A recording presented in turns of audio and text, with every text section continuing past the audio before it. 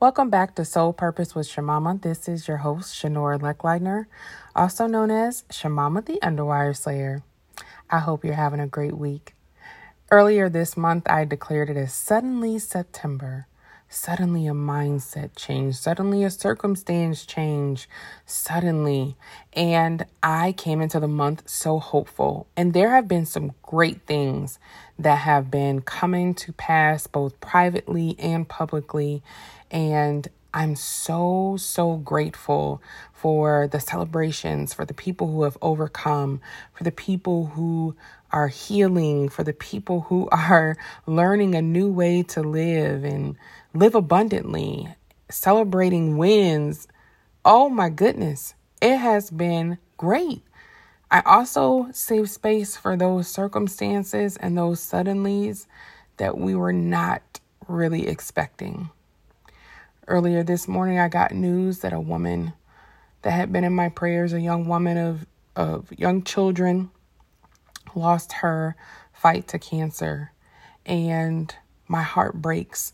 It becomes more real when you are a young mom with young children. And I cannot imagine what those children are going through right now. Even though they were prepared, my heart goes out to them.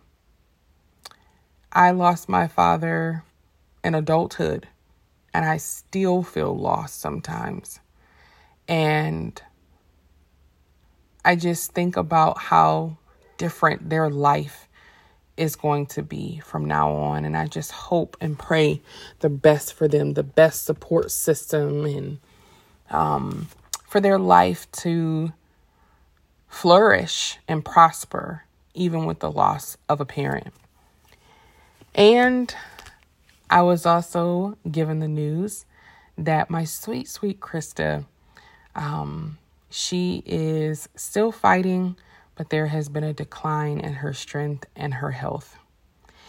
And so typically under high stressful situations, I will hibernate. And I am kind of hibernating in a way, but I want to be consistent for you, because as I looked at my timeline this week, I just sense that there's a bunch of suddenlies that are happening out there, and maybe you just need some strength, some encouragement to keep going despite the suddenlies.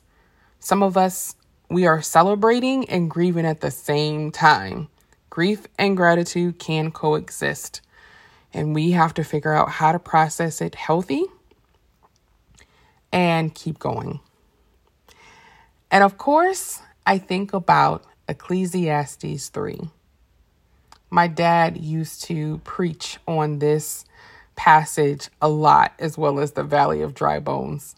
I feel like I have his sermon of the Valley of Dry Bones like in my heart forever. But Ecclesiastes 3 says, "There is an occasion for everything, and a time for every activity under heaven. A time to give birth and a time to die, a time to plant and a time to uproot, a time to kill and a time to heal, a time to tear down and a time to build, a time to weep and a time to laugh, a time to mourn and a time to dance, a time to throw stones and a time to gather stones, a time to embrace and a time to avoid embracing, a time to search and a time to count as loss, a time to keep and a time to throw away, a time to tear and a time to sow, a time to be silent and a time to speak, a time to love and a time to hate, a time for war and a time for peace." And if you go down to verse 11, it says, "He has made everything beautiful in its time." Oh, man. I think about that passage. And literally, the moment between a time to weep and a time to laugh is a suddenly. It's a suddenly. And what do we do when that suddenly happens. We can't respond the way we used to. We can't respond in unhealthy ways that take us back a few steps. We can listen to our hearts, listen to our souls, listen to our bodies. For me, sometimes grief takes over in a physical way. And in times past, I've just pushed and pushed and pushed and just keep going, just keep going, just keep going. And I realized that that is not necessarily healthy. You can show up at your capacity, and that's still considered keep going. And if you can't show up, if you don't have the strength to do so, will you please ask for help this week? It doesn't have to be me. But I know what it's like to have a life of suddenlies, to have a morning that is full of joy and an afternoon that is full of weeping and then a little bit of joy and the evening and crying myself to sleep. Sometimes in gratitude that I was even able to survive the day. But it's that suddenly moment that we have to prepare ourselves for. We have to prepare our hearts for. Not that you live in anxiety. That's not what I'm saying. But live your life as if suddenly something could change. It could change the trajectory of your future. Are you loving people well? Are you serving well? When you fall out of line, are you quick to get back in line? Those are the questions that I ask myself. I truly believe that the rest of this month is going to be beautiful in so many ways. I don't know the day or the hour that Krista will meet Jesus.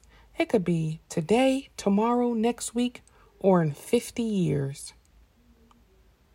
But I do know that as I and several other women, including her family, her husband, on this side of glory, as we weep, she will be dancing. And that both fills my heart with joy and a little angst. When you have someone who has been a pillar in your life, came out of literally nowhere and changed your perspective and loved you without condition. And I've experienced loss in my life. Great loss. My grandmother and my father passed away within a week of each other back in 2017. And so this particular loss it's up there. It's up there. One thing that I am committing myself to is sharing her testimony. And if you have my Linktree, linktr.ee/Shemama, SHEMAMA, there is a video that says, "You've got this. Rock the flat." It's Krista's testimony, not only with Ruby Ribbon, but her cancer journey. And I will share that video as much as I can. Because women need to be empowered and they need to know. They need to know. And in the near future, I will be sharing my journey as I have tried to access preventative care and trying to get scans. And I have found that there are some barriers for women who are under 40. And so as I go through my journey, I will share this with you guys. Suddenly. I hope that you hold on to a suddenly. If you're in a situation right now that just seems like it's never going to get better, it's never going to change, please change your words to yourself. Change the conversation to yourself. And hold on to the suddenly. Suddenly, it will turn into joy. I'm believing that for you and for me.